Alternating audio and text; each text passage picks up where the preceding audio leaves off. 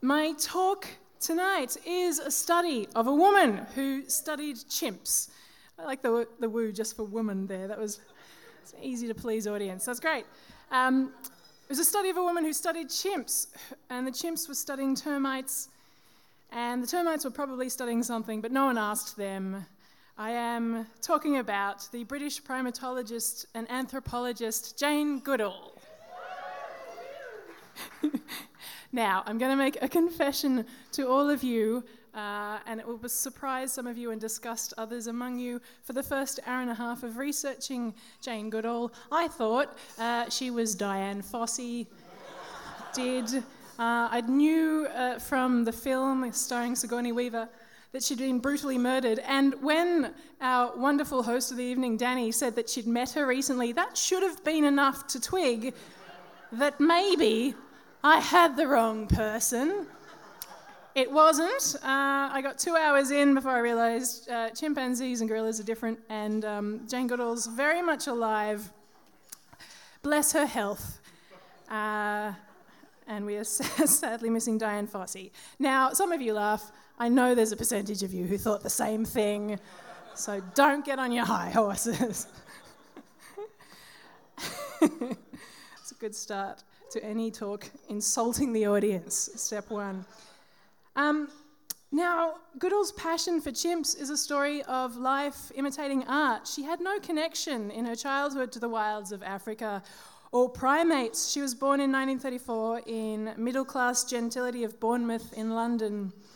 And she fell in love with animals and Africa from Dr. Dolittle books and Tarzan films.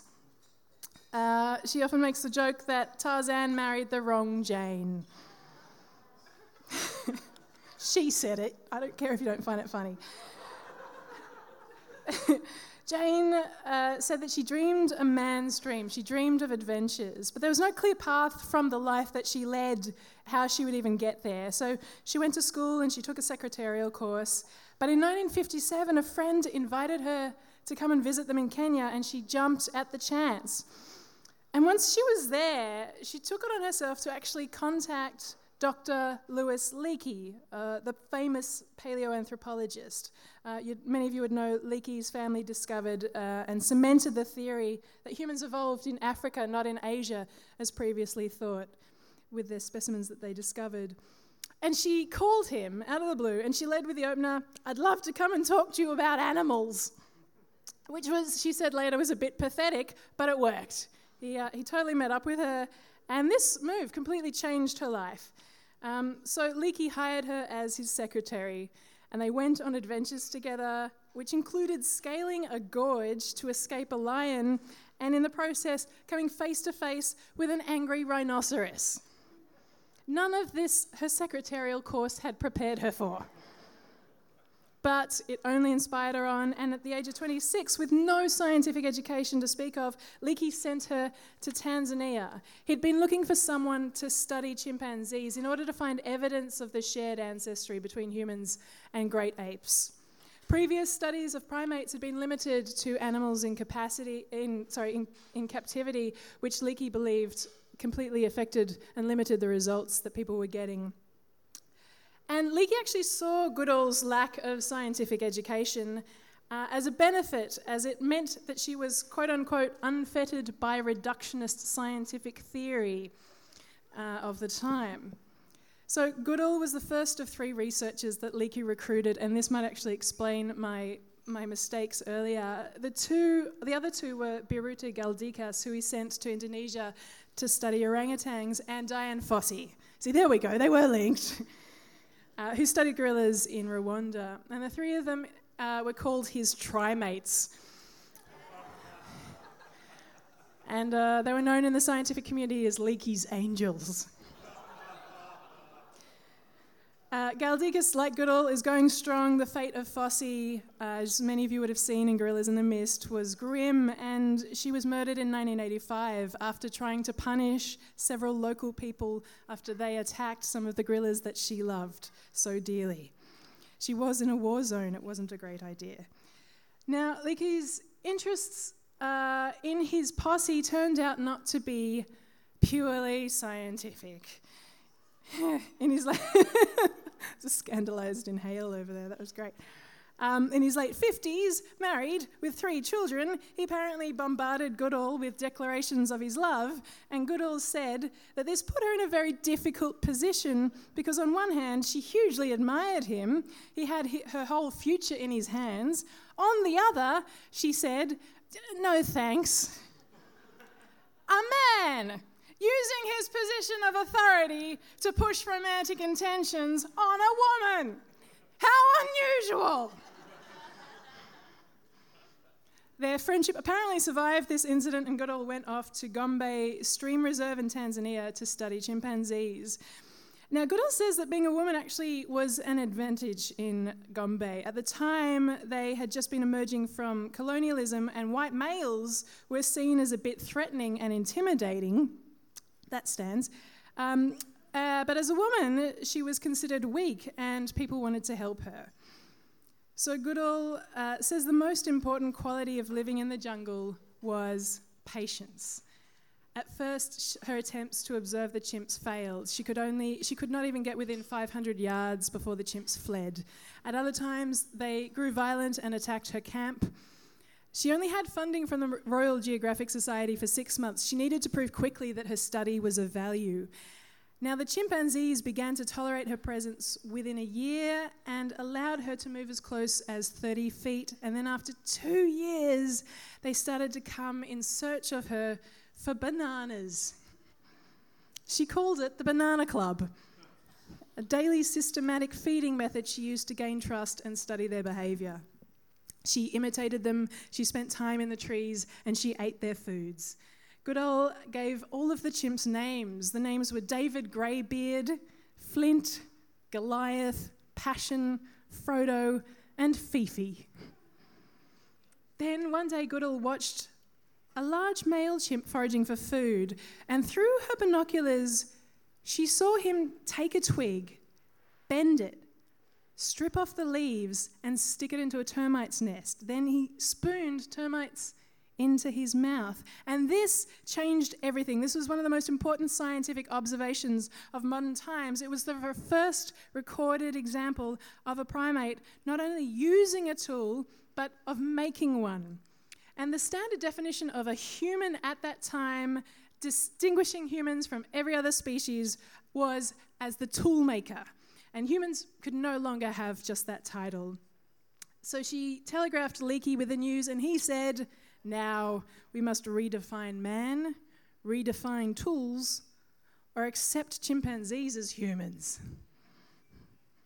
The discovery secured funding for Goodall to continue her study, and she observed chimps patting each other, kissing, hugging, and even tickling each other in the same context that humans might do the same thing. She observed a primitive language system with over 20 individual sounds. She observed that they experienced adolescence, developed powerful mother and child bonds, and could even trick each other to get what they wanted.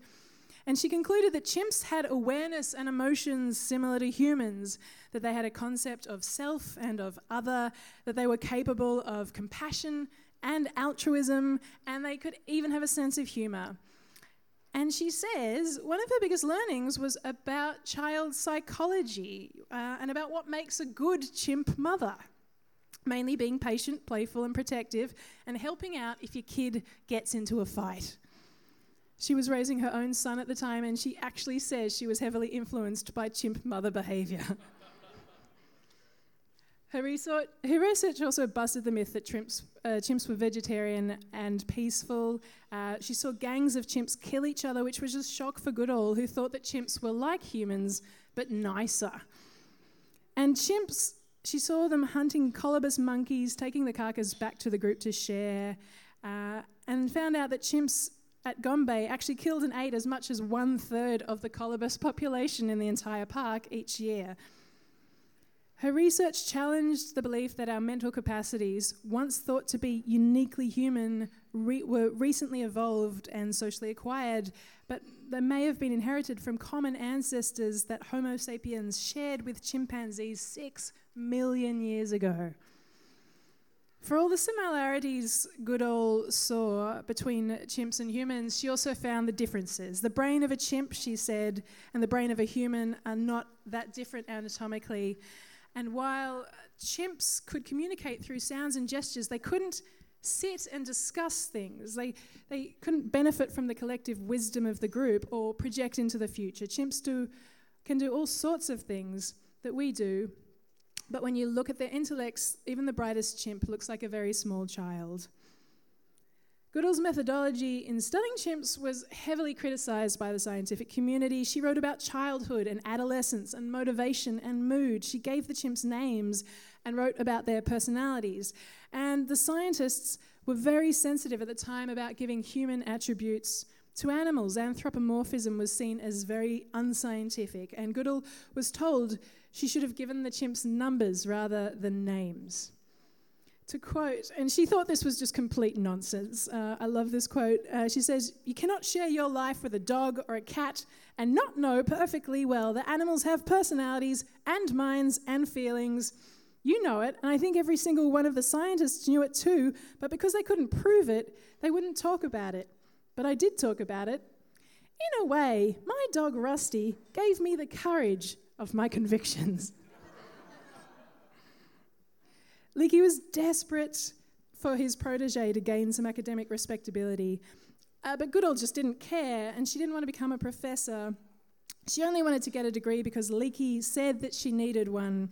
So she got a PhD in ethology from Cambridge University, and she was the 8th person ever to receive a PhD without first getting a bachelor's degree. When Goodall's findings made the press, she was constantly undermined. Lots of people said that she was the National Geographic cover girl because she had nice legs. Goodall said that that was fine and this was quite useful. To quote her, she said, "When I watched the movie, I see what they were saying about my legs. They were really nice, weren't they?" For 50 years, she's been constantly in the public eye. A couple of years ago, Gary Larson's Far Side cartoons included one of 2 chimpanzees grooming each other. One finds a blonde human hair on the other and inquires, "Conducting a little more research with that Jane Goodall tramp?" When it was published, Goodall was in Africa, but the Jane Goodall Institute thought it was in bad taste and got their lawyers to send a letter to Larson describing it as an atrocity. But when Goodall herself found out about it, she thought it was funny. Since then, all the profits from a T-shirt with the cartoon on it go to the Jane Goodall Institute. And she wrote a preface for the Far Side Gallery 5 praising Larson's creativity. In 1988, when Larson visited Gombe, he was attacked by the chimpanzee named Frodo. Her publications have always been infamous for their ability to span the world of academic science and popular entertainment. She captured imaginations of the animal world of social drama, comedy and tragedy. In the way her life imitated art, art now imitates Goodall's life. She's been the topic of over 40 films, and she's written 26 books for adults and children. And now she tours the world for 300 days of the year as the global population of chimpanzees has gone from 2 million to less than 150,000. And she raises awareness of the destruction through habitat loss and bushmeat trade. She educates the public about their endangered habitat and the unethical treatment of chimpanzees through scientific research.